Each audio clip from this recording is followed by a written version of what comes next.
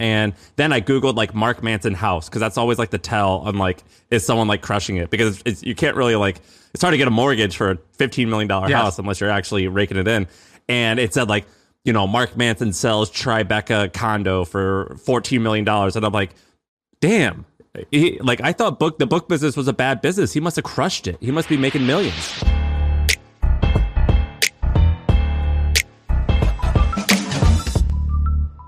My man, Ryan Holiday. What's going on? Nice to talk to you. It's good to talk to you too. So you asked to come here, and I just want to get it out of the way. I want to give you the love. You asked to come on here because A, we're homies and I love you, and also because B, you have a book coming out. What's it called? Discipline is Destiny. This is the new one for the series. And yeah, it came out yesterday. Oh, and how's it going so far? Really good. Really good. It should be significantly higher. It's already significantly higher than the last one. And then I know where the numbers are, but I'm waiting.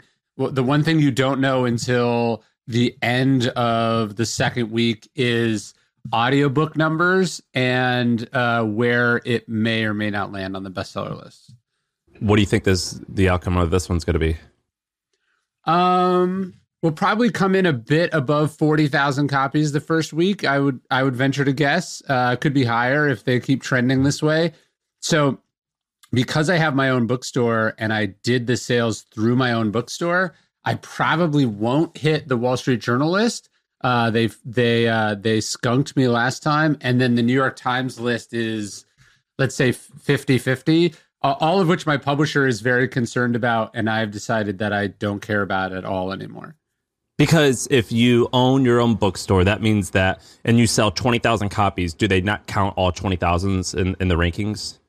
Yeah, so I mean, just generally, if you sold 20,000 copies of a book through one bookstore, they would find that to be suspicious or unrepresentative, and there's a chance it could get tossed. If you ever look at the bestseller list and you see like a little, they call it a dagger, it's like a little cross next to certain books, that means that there was a lot of bulk purchases or like suspicious activity. So there could be that, but the Wall Street Journal or BookScan, which is owned by Nielsen, just flat out told me they just don't include sales from stores owned by the author anymore, which doesn't strike me as that being a big enough category to have a rule about. But I guess there's the potential for fraud. Like, I guess theoretically, I could have just, inflated the numbers or something. So there's a chance it could get tossed, but as I have gone on as an author, I've cared. Once you get it once, I feel like you have it. And then you also realize like kind of how meaningless things are. So I care a lot less about sort of the status or the recognition of sales. And I care a lot more about, did I sell as many copies as possible to as many people as possible, right? Because the whole point of writing a book is for people to read it. Does being on that list, and when you say the bestseller list, are you meaning just the New York Times? Is that considered like the list? And does being on that help sales? There's sort of three lists. There's New York Times, which you probably rank as number one, Wall Street Journal, which you'd probably rank as number two, and then USA Today. Those are the three. What you have to hit one of those three lists to be called a national bestseller. Those are the three national lists. I think people tell themselves a story about how being on the list helps them sell more copies. But as someone who buys a lot of books and talks to a lot of people who buy a lot of books, I have never once heard of someone buying a book because they saw it on a list. Most people don't even know where they would find such a list. Dude, I was reading, is it News Corp or I forget the company, it's Rupert Murdoch's company, but he has two of them. I forget which one is that owns, I think, Penguin. And they did this whole, I was reading their annual report and they were doing this entire section on Mark Manson and basically saying like, this has been like a breakthrough hit. And like, this is the company is like a 20 or $40 billion company. And they're referencing Mark Manson. And I'm like, oh, wow, that must be a huge book in order for them to like discuss this in a 6 pages of a 100-page document. And then I Googled like Mark Manson house, because that's always like the tell on like, is someone like crushing it? Because you can't really like, it's hard to get a mortgage for a $15 million house unless you're actually raking it in. And it said like, you know, Mark Manson sells Tribeca condo for $14 million. And I'm like, damn. I thought the book business was a bad business. He must have crushed it. He must be making millions. It's actually a great business. So the publishing industry, I think, is about a $40 billion industry. News Corp owns HarperCollins. HarperCollins publishes Mark. Penguin Random House, which is my publisher, is the biggest publisher in the world. And they are themselves. Let's look. Penguin Random House. I think they're owned by a parent company. I forget the parent company, though. They're owned by Bertelsmann or something like that. Yeah, that's right. But here, let's revenues. Their revenues, I bet, 4 billion euro for Penguin Random House. So it's a very big business. And always has been, and there are multiple multi-billion-dollar businesses inside that business. Even Ingram, which is the distributor that sells books to most independent retail, is like a $7 or $8 billion business. But Mark's probably sold, I think Subtle Art of Not Giving a Fuck sold like 10 or 15 million copies. And what do they cost? $20? Yeah, so if you think about like my books, I've sold 5 million copies. If you said 20, that's $100 million in gross revenues right there, right? Now obviously there's a lot of middlemen even before it gets to the publisher, right? The publisher is selling the book at wholesale, so right there, that's cuts it in half, and then blah blah blah blah blah. It goes down, but there are if you think about how much a book sells for and the quantities of which successful authors sell a lot of books, that number gets very, very high. This is why J.K. Rowling is a billionaire, right? She's probably sold 100, 200 million Harry Potter books, not including licensing and all the other things. Different the different formats, whether it's audio or ebook or physical or hardcover. Even hardcover and paperback is a big thing. Like I bet Mark, for instance, and I know Mark and he's amazing.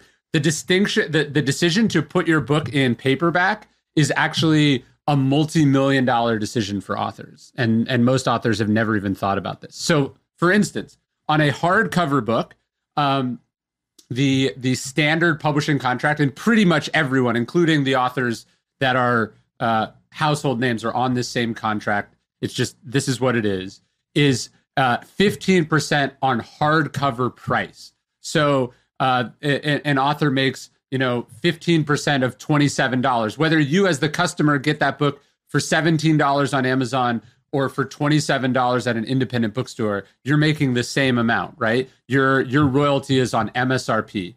But 15% of hardcover, right? A paperback sells for about $10 to $15 less than a hardcover, right? And your royalty is 12.5%.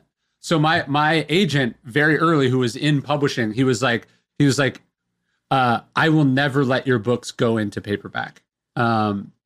He's like, you have to sell a third more books to make the same amount of money that you sold in hardcover. And this is why Tim Ferriss's books are not widely available in paperback. Good to Great by Jim Collins, which has sold probably 10 million copies, still in hardcover, even though it's a 20-year-old book. So there's lots of little decisions. What about Audible and ebook? So Audible, you make, I think it's the same as, I think Audible and ebook are 25% of list price. So you make, it's a higher royalty, but on a lower price point. Audiobooks are like $15 or $9 for ebooks a lot of times. So somewhere between $2 and $3 a book, you make across formats. So if you're in hardcover or ebook. And so you think Mark's book has sold 200 did you say 200 million in sales? So no, 20. He's probably sold 20 million books. Sorry, in gross revenue. Was 20 million books times hardcover price, or there's going to be a blend there of the price. The only thing that's worth pointing out, and this isn't a criticism, it's just a quirk of the business. Mark's books are very big internationally, right? His books are big in Brazil. His books are big in India. I've experienced the same thing. But as soon as you start selling lots of copies internationally, let's just say you start seeing a lot less money for those titles, right? Like, for instance, somebody sent me a copy of one of my books from Iran recently, and I emailed my agent and I said, "Oh, I didn't know we did like a Persian translation." And he said, "We didn't."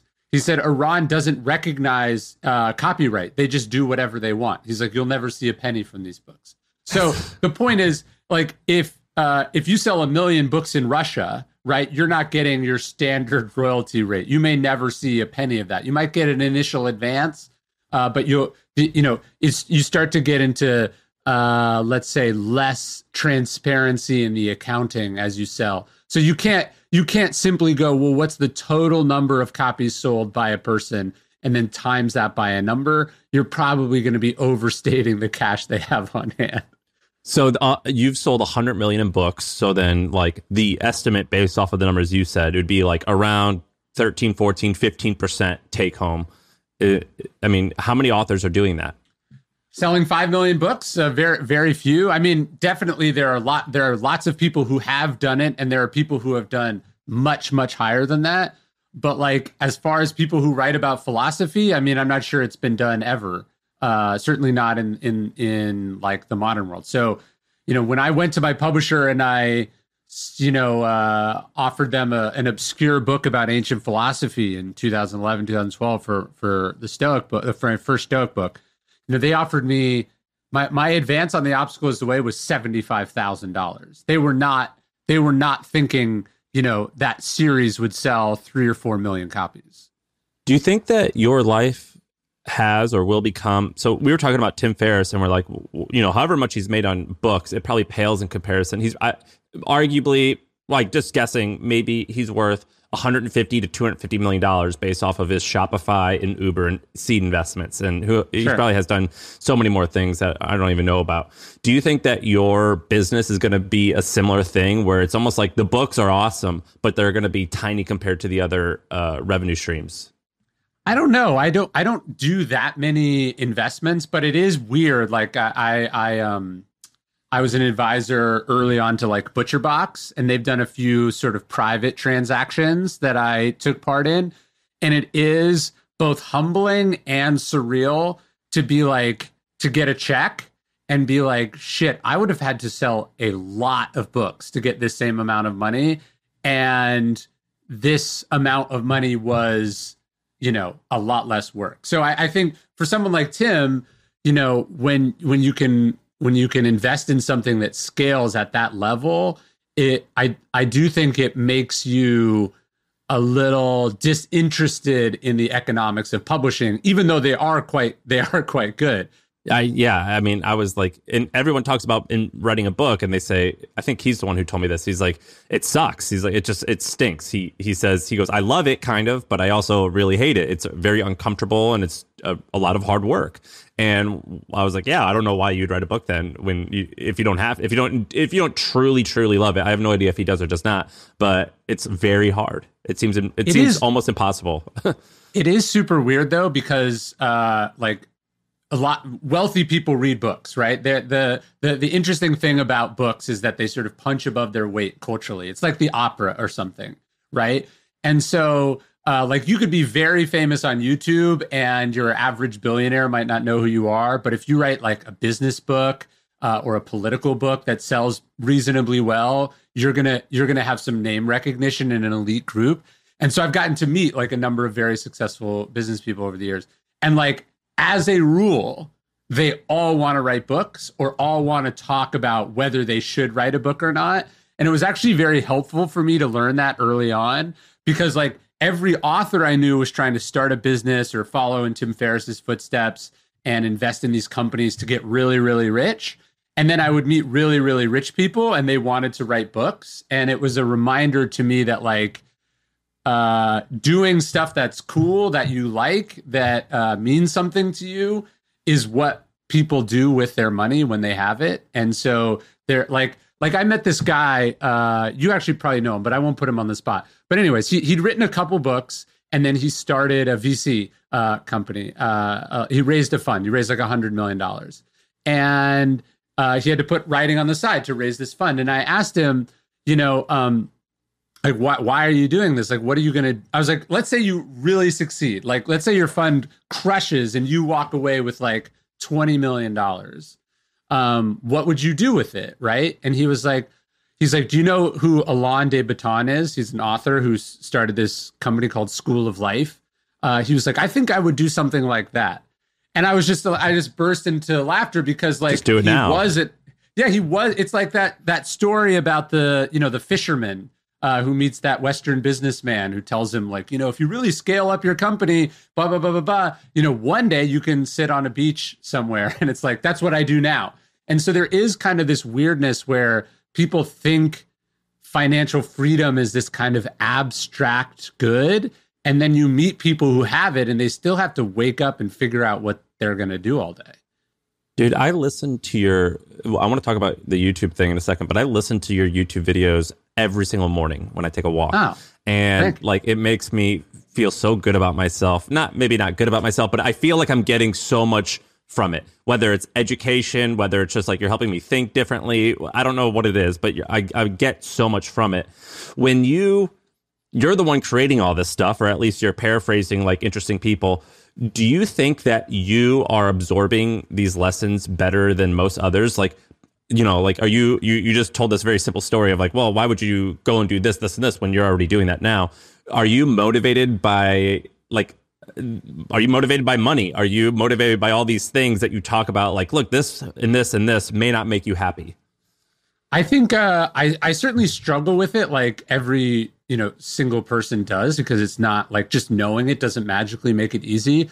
But I would say like a big lesson like that, like, why are you trying to make all this money to get somewhere you already could be? I feel like I do a better job learning those big philosophical lessons, like sort of where do you rein ambition in, sort of how do you define meaning or happiness or contentment in your life. I probably am better at that than I am at some of the more basic stuff, like you don't have to be anxious about this, or like, why are you letting this person get under your skin, or why are you losing your temper about X, Y, or Z? So like, I feel like the bigger stuff, the stoicism or the philosophy sort of connects with me. And by the way, that story about the fisherman actually traces back to like the 14th century about it's this story about a prince advising a king, or an advisor advising a prince. So the story goes way back. I feel like I get that better than I do stuff that might seem really easy for most people, which is just like, sort of day-to-day emotional management. How you said something really cool on I was listening to this the other day. There's two things that stuck out, but the first one is with Matthew McConaughey, you're talking about content. And you're asking him about what he chooses, like which projects he chooses. And apparently the whole part of the episode was talking about how he had like $10 or $20 million offer. And he was like, nah, I don't want to do this. This doesn't speak to me. This is not how I want to spend my time. And he was like, he felt guilt over that. And you guys were talking about Bob Dylan. And I think it was you who said, I want to make content like Bob Dylan, which is quality and quantity don't necessarily have to be at odds with each other. Like, I can output lots of really cool, great stuff. And you do that. And the Daily Stoic is an email. Then you have the Daily Dad, another email. And then you have the books, which is, you have dozens of them, or a dozen of them plus. And then you have the podcast, and then you have the YouTube channel. And I'm like, how on earth are you, how are you outputting all of this stuff? It's always awesome. I love all your shit. Well, thank you. I mean, I think I actually like doing it, right? So there's some people who they don't like doing it. And so to do it because you think it'll make money, or it's what you have to do, that would be not a reason to do it. But like this morning, I got up and I wrote. And yesterday when the book came out, I was excited not to come into the office to see how, the discipline did, but like I had saved like a really good chapter for what is the sequel, because I'm doing this 4-book series. Like, I was just fucking pumped to do that. Like that's really what gets me excited, is doing the stuff. So I've always, I think I tend to have more energy to make stuff than there actually is like pipes to put stuff out. That's just like how it shook out. And I agree. Like I agree with the sentiment, Bob Dylan, in that like quantity and quality don't have to be opposed to each other. And in fact, the more you do, chances are you'll sort of get something magical or important. I mean, like I really admire people who are wired differently and they sort of painstakingly put lots of years into something. Although, like, if you I bet if you asked Mark, he would, and I have asked him, but like following up a massive hit is really hard. And I've been lucky in that my books have done well, but they haven't done so well that like my whole world changed. Like when The Obstacle Is the Way came out. So Obstacle Is the Way came out. They didn't offer me very much money. It sold well at first, but it took it's like a slow burn. Yeah, and not even slow, but just steady. Like it probably didn't cross the 1 million copies sold mark. I know it crossed the 100,000 copies mark within the first year because there was a bonus attached to it. So it took 12 months to sell 100,000 copies, but it probably took an additional 4 to 5 years before it crossed the 1 million copy mark. So like for someone like Mark or James Clear or other people, like they hit the 1 million mark in like a number of months. And when you start to do that, everything changes, expectations change, inbound inquiries change. And I think it becomes hard to just like do the thing. So I feel like kind of lucky to be like, to have a niche, but to have a big niche, but for it still to very much be a niche, right? Like, there's just more people haven't heard of me than have heard of me. And that is a nice place to operate in. Dude, so many people. So The Hustle, we were a daily email, and then me and Sean do this thing 3 days a week. And people are like, hey, how are you doing quantity? I want to get started, but like, I'm like banking 21 episodes before I start, or I'm like perfecting like this blog post, and I'm going more for quality versus quantity.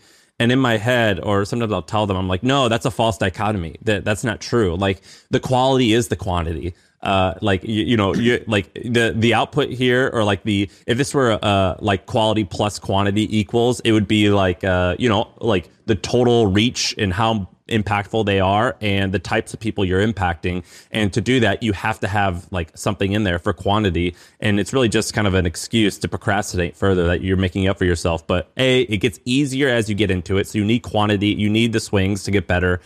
And B, if you treat it like a job, you could have way more output than you think.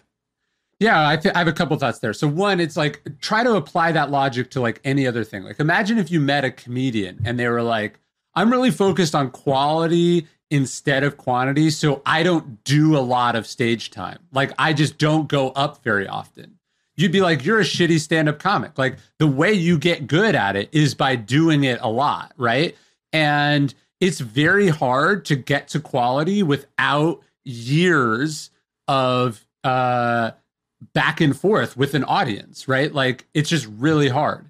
And so especially online where you're giving the thing away for free, like you should be focused on quantity, because quantity is how you get to a place where what you do is worth paying for at a premium level, like with a book or something. So I've done a free email every day for 6 years, right? That's built a business. But are you writing that? I write it every day. I mean, every once in a while, like let's say 10% of them are, hey, I'll work with someone on my team, be like, hey, I already wrote about this. Can you work this into a draft for me to approve or rewrite? But like the vast majority of those daily emails were like 100% original ideas that I put out 100% of. Is that the dad systems or that make it easier? Both. I didn't know you're writing both of those every day.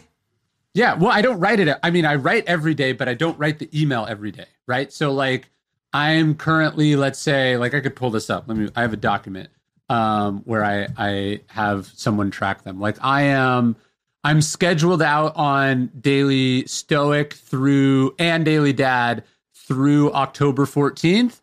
And then I have 10 written that are ready to record, 16 that are recorded but not unscheduled, and then 9 on Daily Dad that are ready to record, and 8 that are recorded but not scheduled. So and that's your system?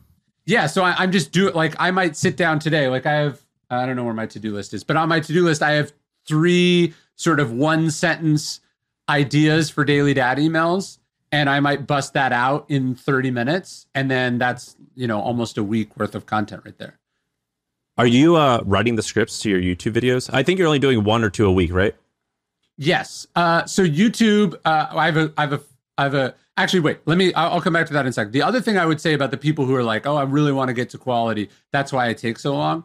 When I look at what those people make, I very rarely see the quality, right? Like they're like, oh, this book, it took me 5 years. And I'm like, where? Show me 5 years of work in this thing, right? I'm not arguing with you that it transpired over 5 years, but I don't think you showed up and worked on this, as you said, like a job every day for 5 years. I think because if that were true, I think it would either be a lot better or I think it would have come out a lot faster, right? So I think a lot of people are baking in a lot of inefficiencies and a lot of procrastination inside that, and then patting themselves on the back and saying that they're doing a thing, that they're really focused on quality. So that's just like a dispute I have. I think a lot of people take way too long to do things. When I see like a Robert Greene or a Robert Caro or, one of these greats, I'm like, I see the 5 years. Like, it's obvious. Like, you were like, Robert Greene was telling me the other day, he's like 7 months into a chapter on this book that he's writing right now. And when I read that chapter, I'll see every fucking day, right? Because like that, he's not lying. Dude, when I read Robert Greene and what's Caro's book, Moses? The Robert Moses book. Robert Moses, and then I just got done reading The Rise of the Third Reich, which is like a 1,500 or 1,300 word like epic, and then it pretty much like Titan is like this too. Mm-hmm. Anything Ron Chernow does, every sentence to me, it's like a life's work, and if they're lucky, they can maybe get 3 of them.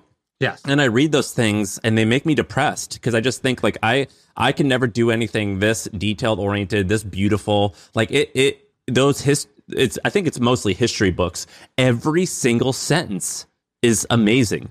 And I don't understand how you could do that for so long. Yeah, this is the William Manchester series on Churchill, which I would highly recommend. This is the Taylor Branch series on Martin Luther King, also incredible. In the acknowledgments of the last book in the King series, Taylor Branch talks about how his youngest son was born like the day he started the series, and then took a break from college to help him finish the last book. That's crazy, man. It is so nuts. Those are really like life's work. They are. And it's not just that every sentence is perfect, but like we don't see that. If you think about the iceberg, we don't see the research, the interviews, right? The on like location observing that went into forming one of those those sentences. So yeah, like there's definitely people who there's a reason they only do 2 or 3 things in their lifetime. And then there's everybody else, and chances are like you're everybody else. And so there's that. And then as far as the YouTube videos go, I do a couple different ones. Like I think the easiest YouTube videos we do are like compilations of like reels or Instagram clips that I do. So there's not a lot of script there. It's just the intro. It's like piecing together sort of meditations on a larger idea. But if it is a like, how to read Marcus Aurelius, how to read Seneca, or, let me tell you the biography of this Stoic, or I have one coming out next week that's about the relationship between Marcus Aurelius and Antoninus Pius, his stepfather. That's a combination between like having somebody give me an outline and then me usually drawing on something that I wrote somewhere else. So for me, the writing, particularly of the books, is what generates the vast majority of the content. And then I have people who help me just in the way that I don't do the Spanish edition of my books. I have people who help translate what I've done into different mediums. Are you using Google Docs? Yeah, for the most part, yeah. And how big's the team? Like 10 people now, probably. That includes the bookstore. And also, does it include Daily Stoic and Daily Dad? Yeah. I'm saying I probably have 10 employees, maybe 11 or 12, but less than 15. Dude, that is crazy, man. The output is just awesome. I think that's amazing. Our software is the worst. Have you heard of HubSpot? See, most CRMs are a cobbled together mess, but HubSpot is easy to adopt and actually looks gorgeous. I think I love our new CRM. Our software is the best. HubSpot. Grow better. I was messaging you the other day because someone was like, hey, you should start a book club to me. And I'm like, well, I read a lot, but like, Ryan should really start it, like someone like that. And a while ago, I looked in the Book of the Month it's called Book of the Month. And it's like a company that's been around for like 50, 60, maybe even 100 years. It's been around for a long time, and it's traded hands a ton. I think right now, last I heard, they're in the 70 million range of revenue, which is a big business, but I don't know if it's growing, and I don't know if that makes a profit. I don't know what the situation is, but have you looked into these Book of the Month businesses? I think Reese Witherspoon had one too that I think was profitable. Yeah, there's a couple different ones. There's another company called Literati. Book of the Month. The Book of the Month concept definitely goes back quite a bit, and that used to be like a way that you would guarantee a book's success would be if you were selected to one of those clubs, because they might buy 100,000 copies or something. There's what is it called? The Next Big Idea Book Club, which I think Malcolm Gladwell is an investor in. There's a handful of them. The problem with the business is, first off, not that many people read, right? Unfortunately. Second, the logistics of it are what is tough, right? So like at the very best, you're going to be able to get those books from, like, let's say you're doing physical, right? At the very, very best, you're going to be able to get those books at 50% off from the publisher. So if you start to get into like it drives the subscription. Like already your subscription is more than Netflix, which gets you unlimited of the best, most entertaining content in the world, right? So the really tough part is getting to a place where you can move a lot of books and the revenue is high. So I started this newsletter like 15 years ago where I just recommend books. What do you have, like 250,000 people now on it? Something like that, yeah. And I just prefer to, like, look, if you want to buy the book from my bookstore, I make a little bit of money doing that. If you buy it from Amazon, I get the commission. But I'd much rather just have that list and that audience than try to monetize a book club itself, because the bundle of including the book plus fulfilling the book plus customer service and all that other stuff, I think it's just hard to make the business itself work. How much revenue can you make on one send? From the reading list newsletter? I don't know. Probably actually 10 or 20 grand, maybe. Yeah, that would be a lot. Because the other thing that I found is that the people who read the most, who like the kind, or at least the kind of readers that I attract, are like, I don't want to say they're lone wolves, but they're more like I don't know about you, but like the way I read is I just have at all times a long list of like books I'm going to get around to reading. I'm not like, oh, you're reading this book right now. I have space for you in my life. So like if I think about the impact that the list has had as far as moving copies for books, it's not like, oh, we sold this many copies of this book this month. It's more over a time. Although I did invest in this company. Do you know the company Vinyl Me? I think I introduced you to them. Matt Fiedler, the founder, is my high school. Yeah. He was my very, very, very close college friend. And for those listening, Vinyl Me Please is awesome. I don't remember how many people they have, 20, 30,000 subscribers, and they send out a record, a piece of vinyl. And I remember he was like complaining to me. He was like, man, whenever someone gets selected for our vinyl, like when we pick an album, it becomes the best-selling vinyl in the country because we're the biggest. But now they're not counting it anymore. Right. It's the same thing we were talking about with the bestseller list. They would be the number one vinyl album in the country each month, but they just get skunked from the Billboard charts. Yeah, and I haven't asked Matt about the business lately, but it's been around for 10 years now, and it seems to be doing good. But I think that's a different experience, right? And I guess I'm an advisor, so I got some early shares in Vinyl Me when it came out. So, and that's been a surprisingly big business. Like I when I see the numbers, I'm always like, whoa, that's bigger than I would have guessed, right? You'd think like, oh, maybe 1,000 people a month, not 20,000 people a month. Yeah, it's a lot of people. But I think music is, people consume more music than they do books, right? And you can do it over and over again with a bunch of people. It's a passive experience, and the art of discovery is different, right? Like you want to be suggested random things on a regular basis. And I think with a book, like people have so little room to read in their lives that I don't know. I like the idea of the business, and it would be amazing to make it work. I have struggled to actually see it work. And I think there's probably just ultimately better ways to monetize that attention than a list of subscribers you have to service each month for a specific kind of book.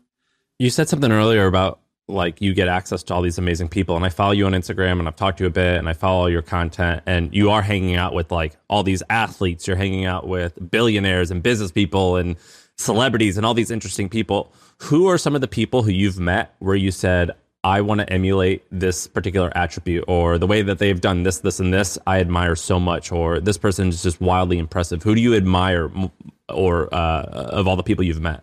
Ooh, that's a good question. I actually talk about this in the end of Discipline, as I was sort of struggling with the book kind of early in the process. Like, one, I was just fucking tired because I've done a lot of books in a very short amount of time. And like the idea, it just wasn't gelling. And I had lunch with Manu Ginobili, who just got inducted into the Hall of Fame this month. And we were having lunch at the bookstore. He'd come out and we were hanging out. And it just sort of struck me like, this dude has 4 rings. Like, he has 4 championship rings, and he has 2 gold medals, and is a Hall of Famer. And he was like, I don't want to say he's a regular person, because that sounds like that almost minimizes it. But the point is, when you think about someone who has 4 rings, I think you think more of like a Jordan character who is fundamentally out of balance, right? Like, so there's no disputing Jordan is like one of the greats, if not the greatest, like basketball player, maybe athlete as a whole, right?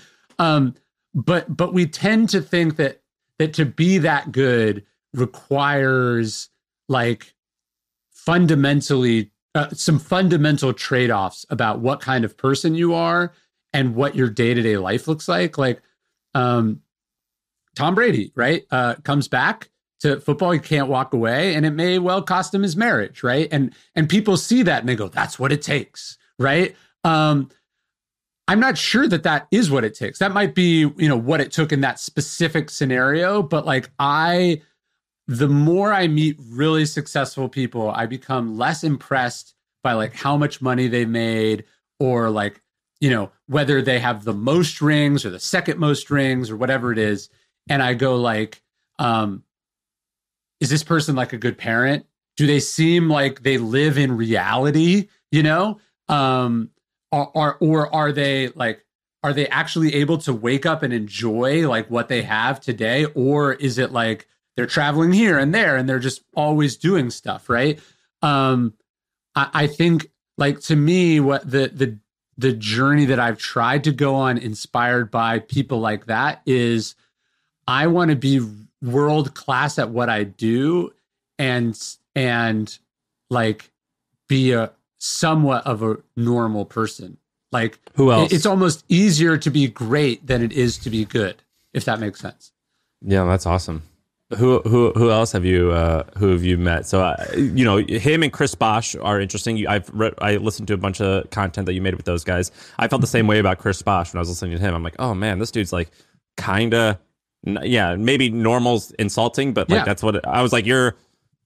I'm never going to be 7 feet tall, but like like your mentality is achievable. You know what I mean? Well, it's kind of funny as I do feel the same way about Chris and his wife and my wife are friends. But like every once in a while, I'll mention one of them to the other, and then I forget that Chris said something to me actually when I had him on the Daily Stoic podcast. He's like, he's elbowed me in the face like a lot. like it was like realizing like their best and worst moments came like the moment in both of their careers came at each other's expense, right? Like Manu goes up for a rebound that Chris gets, that Chris tips back to Ray Allen, who makes a 3-pointer to basically win the series, right? Like it is also weird to think like, yeah, here are these like kind of two people that I admire, and then they're on like their careers were like on a collision course with each other. Are they buddies now? I don't think so. No, I don't think so. Even though they live not far from each other, right? One's in San Antonio, one's in Austin, and I do not think that they see each other socially. That it might take some time. Like maybe in 20 years, that rivalry fades away. Is there anyone else who you've met and you're like, man, the way that you're pulling this off, or the way that you're playing life, I just admire so much? Well, I had a weird one a couple of weeks ago. I don't want to say who it is. Not because I feel weird dropping the name, but anyways, let's just say I met this musician. And he'd read the books, and he reached out to me through someone we know. And he was like, hey, next time you're in New York, you should come see me. Or let me know. I'd love to have dinner with you. So I was like, hey, I'm actually going to be in New York like next week. And he's like, oh, all right. My assistant will like send you the details. And the details were like, go to this helipad. And then the helicopter took me and his son and our mutual friend to their house in the Hamptons where we had dinner. And then it flew us back to Manhattan after dinner. What? Yeah, it was fucking nuts. It was super nuts. But like talking to this person, he was like, I was like, so what's going on with you? And he's like, well, my youngest just went away to college. So we're empty nesters. Like we're going to spend an extra couple weeks here in the Hamptons. And it was like, again, I think at the end of your life and when you reflect on whether you were successful or not, you're going to think like, do my kids want to spend time with me or not?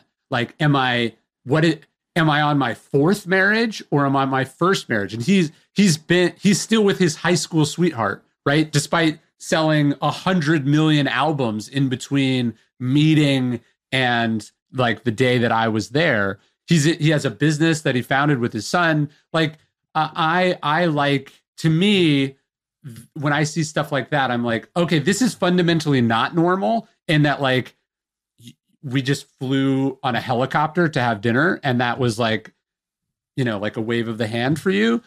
But that fundamentally you still worked very hard to remain rooted in some semblance of normalcy where your kids are not monsters and you like spending time together.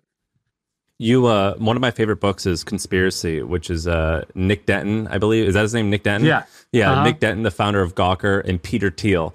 And there's just so many moments in that book where I've been like, oh my God, I cannot believe that that's true. And basically like the fact that like Peter Thiel plotted and had people on staff for like some amount of years, 5 or 10 years, like a long time, in order to like, hey, when you see Gawker screw up, you tell me and we're going to pounce and we're going to sue them because they outed me out as being gay. Or you also told another story about how Peter Thiel had a Mercedes, a black Mercedes everywhere he went that was just ready to roll in case anything bad happened. And I don't know if this was in the book or if I'm making this up, but I'm almost positive there was like a plane to New Zealand that like he knew about or something like that. Is that true or am I making that up? The Mercedes thing is in the book. The New Zealand plane thing, that sounds true, but that I think his New Zealand citizenship came after I finished the book. Yeah, just like all this crazy stuff. What What was it like getting to know that guy? I mean, he's one of those guys where like I actually don't think there is. I don't know him, but where there actually is no balance, and he is just really quirky.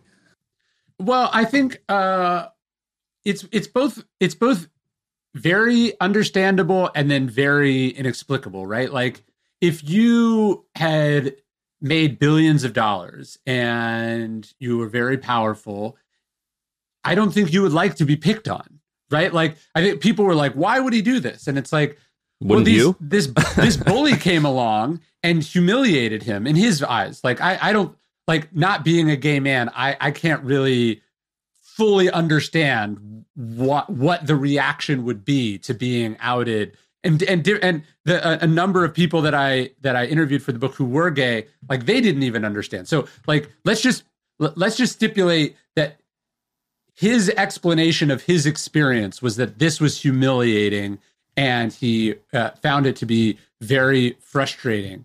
I think when you're at that level, one of the feelings that doesn't sit well with you is impotence, right? Like, so when people were like, Peter, there's just nothing you can do about it, he was like, then what the fuck is the point of everything I've done, right? And so in that sense, I think it's very understandable.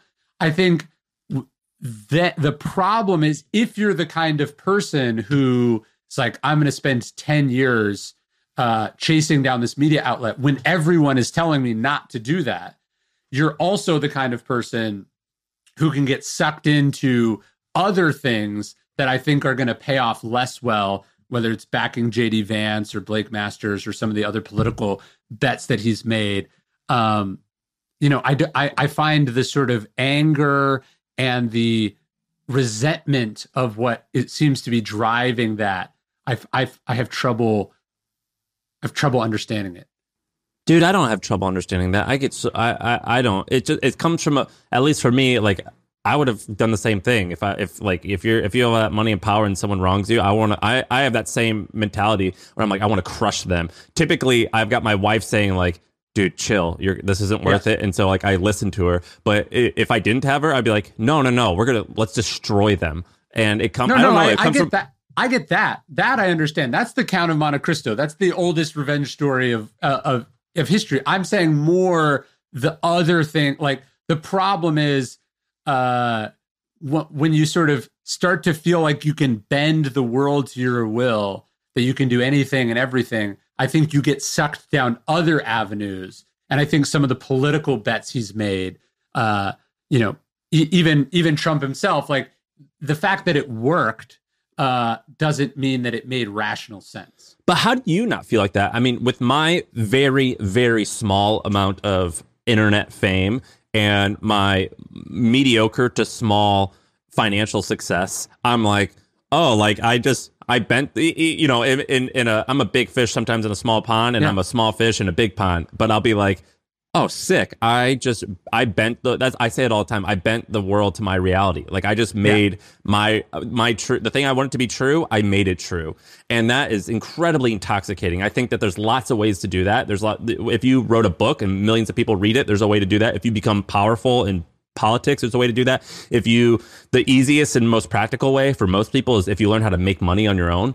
Then you're like, oh, like, whatever I want, I turn into reality. I have a joke. I call myself a manifest cowboy. Like, I make the things that I want the things I think of. I am not a business person. I am an expert at making things that I think of be real.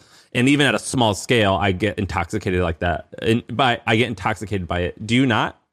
I have seen up close. I feel like very lucky that up close and personal multiple times, particularly early on in my career, I saw people who had the ability to do that also destroy themselves, right? So, like, Dov Charney was my direct boss, right? Like, he would call me 5 times a day. And I watched a guy who built a multi-billion-dollar company that made 50 million t-shirts a year, start something. I mean, I didn't see him start it, but let's put it this way. The arc of the entrepreneurial journey, the beauty and the danger of it is that you have an idea for something that is insane, right? Like, people are like, that will never work. Here's all the reasons you will fail. Do not do that. You will regret it, right? And then you do it and it works, right? That's the definition of what entrepreneurship does. If everyone knew how to do it, or if it was easy, it would have already been done. You were able to create something from nothing, that violates everyone else's conception of what's possible.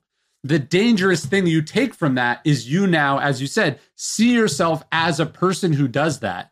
And you see people who tell you that you can't do it or shouldn't do it or criticize you for doing it. You see them as the enemy, right? So when Doug Charney is like, I'm going to start a made in USA, sweatshop free fashion company that doesn't print its brand on things, doesn't use professional models, and owns all of its own stores, and I'm going to sell all those products for an enormous premium.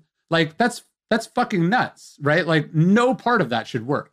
So then he does it, and then people are like, okay, you did it, but you should really have seasoned operators around you. You know, you really shouldn't overexpand too quickly. You know, by the way, it's not proper to have sexual relations with your employees, right? All these things that they told him, he was like, fuck you, who are you to tell me? Look at what I've done, right? And so he crashes and burns as a result of this, exactly what you said. Like, I'm a manifest cowboy. The rules don't apply to me. I can bend reality to my will. Like, do you ever heard that expression, the political expression about the reality-based community? Do you know that? No, what's that? So as George Bush was contemplating the invasion of Iraq, I think it was Karl Rove, but one of the officials in the Bush administration, you know, is responding to all the people who are like, it's going to be an enormous quagmire. You're not going to get like right now you have no international support. Blah, blah, it's going to cost this, you know.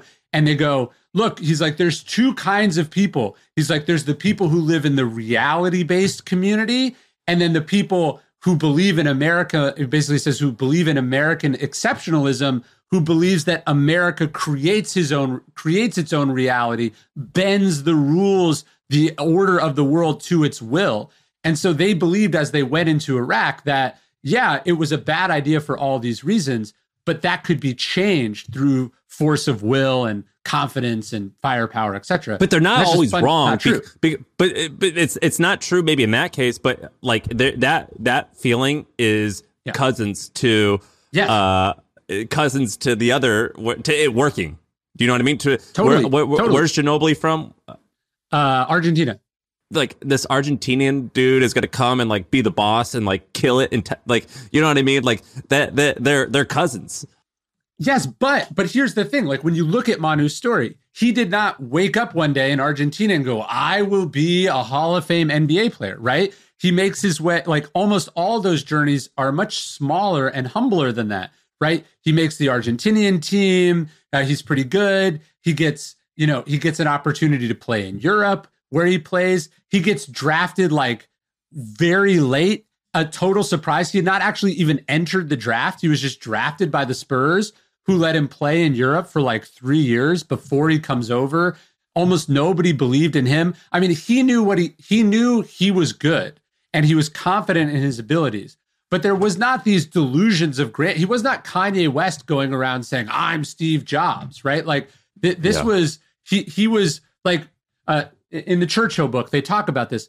Churchill did not when Britain is standing alone, he does not know for certain that he will be able to bring America into the war, and that what Churchill does is he buys some time, right? Like, all of these things start small and they build. When the person has this vision that they can clearly articulate, that they know to be like that, to me, that leads to disaster more often than the prophecy comes true. Dude, that's crazy fascinating to me. I got to keep thinking about that. But another thing that you're associated with that I find like equally impressive, even though it's much smaller now to all the other things that you've done, is the ghost town, Cerro Gordo, which I'm a very, very, very small investor in. But the reason why it's awesome is, no, you're not a small investor. You're the guy. The reason Brent why it's is the guy. I view you, Brent, and Nathan Barry as like, the guys. But so basically, like in 2015 or 14, you guys like, got some money together and you bought this town that went viral because it was like, you can buy a whole town for $1.3 million, a ghost town. And you guys bought it and it was like doing okay, whatever. And then the pandemic hit, and Brent spin up this YouTube channel, and it felt like in a matter of 6 months, it got 1 million subscribers. And I remember being in my apartment in San Francisco, miserable that I'm trapped in this place, and I see these videos of him, and it's like it felt like it got me through the first like 12 months of the pandemic watching those videos. Like I felt so much better watching these like 20 or 30 minute videos of this charming, cute dude named Brent, like saying like, hey, so here's this old mine that I just found in my town. Let's just like, walk 100 feet into this mine and let's just see what we find. And it's, when you think of a mine, you think of like a cave. And this was like a crawl space. And he just like is going deep in these places. And that was amazing. What's your feeling on how everything's going with that? And like, what's the plan? Well, I mean, 100 feet into mine, one of the mines is 900 feet straight down that he regularly goes in. It's fucking insane. It's crazy. His videos are so good. Did you advise him, or you guys were partners on something? Did he get the content bug from you? Are you advising him? How is this shit so good? It's an amazing story. It actually goes to what we were just talking about. Like the idea as an outsider or in retrospect, it feels like guy makes brilliant investment, buys town, turns it into a YouTube channel, makes these amazing videos in the span of a couple months, now blows up. Yeah. But that's not how it went at all, right? Like, first off, and by the way, what's the name of the channel? Ghost Town Living. Okay. When he first told me about it, I was like, dude, that's a horrible idea. Not interested at all, right? Like, I came in at a very small level at first because I didn't think it was a good idea. But Brent's idea was buy this place, build a hotel on the site, and make it some sort of like luxury resort thing that they failed to do for like 2 years. Maybe even 3 years. He had no intention of living up there. It was losing money hand over fist, right? Like how many acres is it? It's 300 acres, but it backs up to like thousands of acres of government land. So it's like in the mountains, unlimited land. Like 4 hours outside of LA. It's about 3.5 hours from LA. It looks down on Death Valley at about 8,500 feet. It was once the largest silver mine in the United States. But there's like no water and electricity, right? I was just up there. I took a nice warm shower. There's water now. Oh, but there wasn't, I guess is what I mean. There was not. I mean, historically, there were some springs and then those dried up. And I mean, it has always been a battle of the elements. But it's funny that you bring up how you liked the videos during the pandemic. My 4-year-old fell in love with the videos during the pandemic. And that's part of the reason I ended up investing more money in it, was that my son is obsessed. Like he knows he had trouble. So Brent started as my intern like 12 or 13 years ago, I think. And my son is known Brent his whole life. And he's got so enthralled with the videos that he had trouble, because it was the pandemic, we couldn't see him.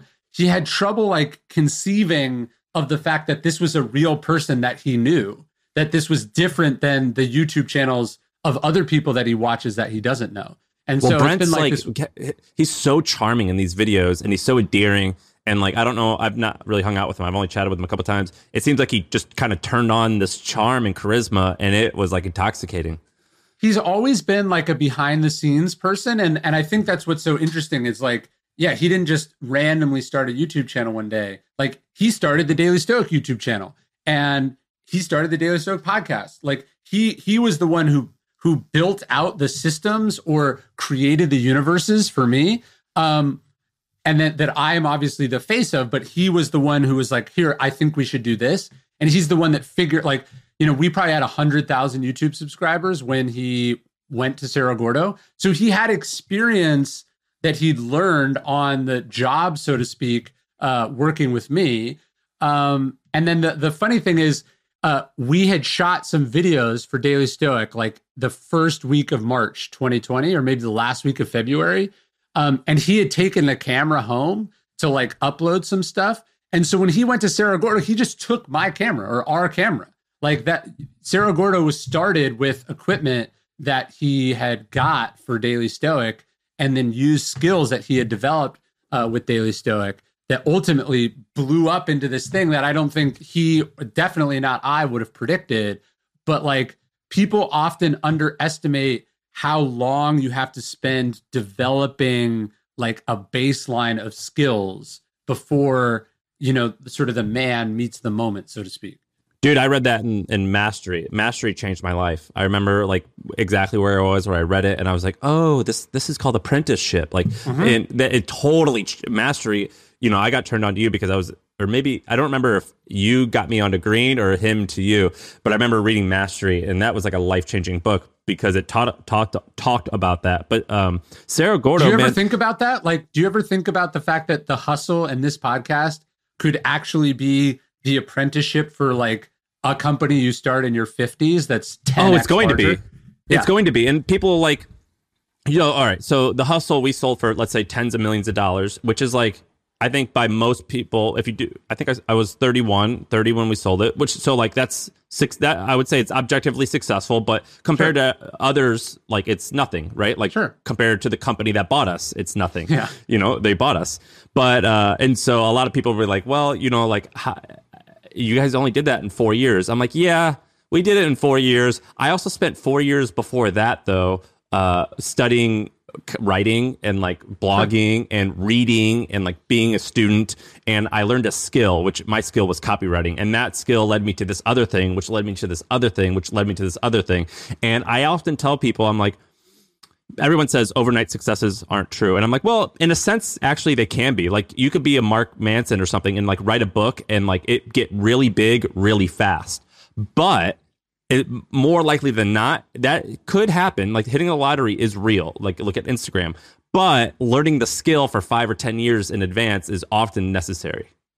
Yeah, to give Mark credit, though, Mark doesn't hit the lottery. I mean, Mark was an online copywriter and marketer and had a platform for a decade before he writes a book, right? Like, right, but what I mean is, like, the step functions in growth are real. Yeah. You know, like, it could be like, it's going okay, it's going okay, it's going okay, and then a matter of, like, a month or 3 months is like, boom, something just changed. Like, that is real. And I think people actually don't like acknowledging that because the story of, like, slow and steady is preferred because that, like, there's more character to that. But, like, step functions exist, but you have to work a certain amount of time typically in order to get that step function. That's what I mean.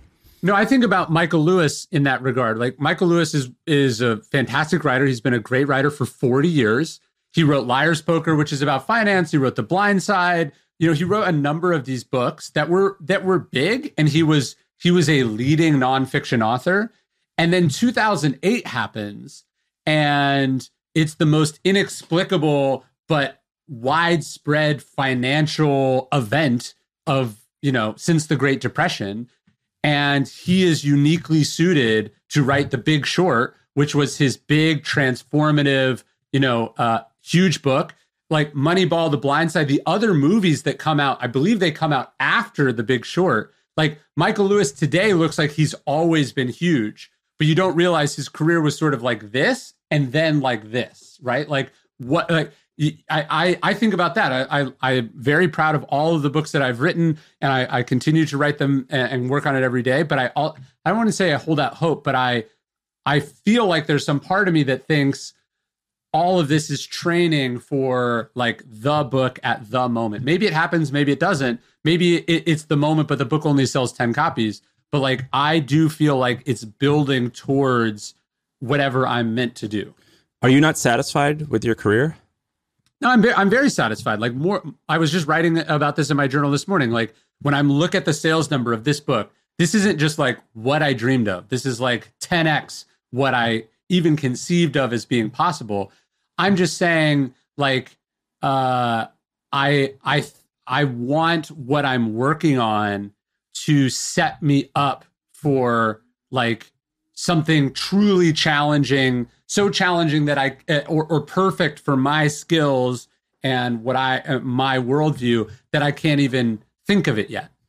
Dude, consistently, I've said, once I hit this wealth number, I likely won't want any more. And then I always do. Once I lift this much weight or do this type of athletic feat that I've been really working hard towards, like, I'll be happy. And then I get there, I'm like, but we could do a little more. So like, I think that's just unilaterally true with at least people who are driven enough to achieve anything interesting. Like, it's just like I've just settled with it's just never enough, and that's okay. I've never heard of someone getting to the number, like actually getting the number, because the goalposts always move. So when I hear people say it, there's a number, Like when I talk to an author and they're like, my goal is to sell 1 million copies or whatever, I go like, I don't have goals. Like, why would you even put a ceiling on it? Right? Like, why you should just try to sell as many copies as it's capable of selling. Do you have other than like be a good dad and be a good person and all this stuff, do you have any professional goals for the next 5, 10, or 20 years where you say like, this is what I want? Or any people who you say, I want my career to be similar to this type of person? Yeah, I mean, so like I sold this 4-book series. So to do 4 interlocking, interrelated books in ostensibly 4 years, that's what it is. It could change, but like that is like the mountain that I'm climbing right now, because it was unlike the mountains that I'd done before. I don't have like a certain number of books that I'm trying to write or a certain number of copies that I'm trying to write, but I do. There's I've never written one of those biographies that we were talking about, and there's some part of me that thinks about maybe doing that at some point, and doing it from a place. Anyone in particular?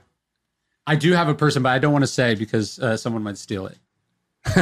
But I have thought about doing a big book like that, and there's a part of me that thinks being able to do it and not care like financially, like if it takes 5 years or it takes 10 years, like there's a part of me that thinks about that. And I have a couple ideas like that where I'm like, that would be a cool thing to do. But like, I have the weird sensation, I'm sure you have this too, of like very much feeling like I'm playing with house money. And that's both really fun. And then it's also it's like a little unmooring, because you're like, shit, I thought I was running with everyone else, and then now I'm just like by myself. Am I going fast enough? Am I going too fast? You know, did I take Dude, and you don't want to lose somewhere? It's that's a weird feeling where you're like, well, I have what I wanted. I thought that I'd be willing to like spend this much to invest on my idea. And then it's like, but I don't want to lose this. And that also exists. Well, you think that being successful will make you more courageous because you are more secure, but it actually, the rational response to having a lot is to become more risk averse because you know how hard it was to get it. And so there's a tension there. You know, how do you continue to push yourself without being reckless? And how do you protect what you've built without being complacent? Wait, but you just said something that reminded me of the fisherman story you started off with, which was you said like, I want to write this biography and I hope I'll be at a place where like financially it doesn't matter. You don't feel that you're there already? No. I mean, I feel like I'm there. I just have to get through these 2 books. I'm already creatively committed to an idea. It's like a director. It's like, hey, I've already attached to these 2 movies or 3 movies. Then like once my plate is cleared, and I'm not trying to put it off into the future. I don't feel rushed to do it. I'm just saying like when I have a clear plate or open road in front of me, I think that's probably something I might fuck around with. Any topics that we didn't cover that you think need to be covered? You know what? Actually, yeah. I mentioned it to you in text. You were like, "Well, can we talk about like how much money your books have made?" That's not what I said. Was I go? How much money have you made? How big's your dick? And what's your social security? Yeah. No, it's funny. Like on my first books, like obviously books as a market are less interesting to people than like the movie business. But like, whenever I would sell a book, like your agent or publisher, they're like, should we announce this deal? Like there's trades, right? And sometimes like my first book got a ton of publicity because I was like a kid who came out of nowhere and sold a book for a bunch of money. I was like, I want a press release. Like I want to put this out.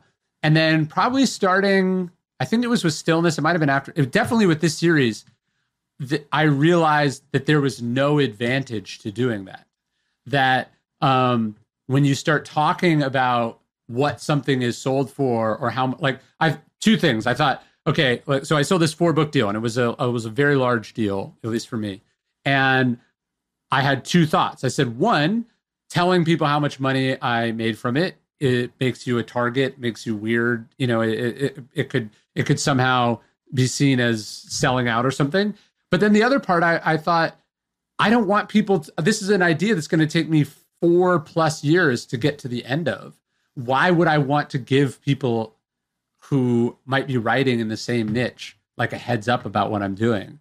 And so I don't think I've announced, when I did a podcast deal, when I've sold other projects, like I see no benefit to putting out specific figures. I only see downsides to that. I don't know. Who'd you do a podcast deal with? No, I do agree with that. At first, it's like that song, if Damn It Feels Good to Be a Gangster. They said real gangsters don't flex nuts because they know they got them.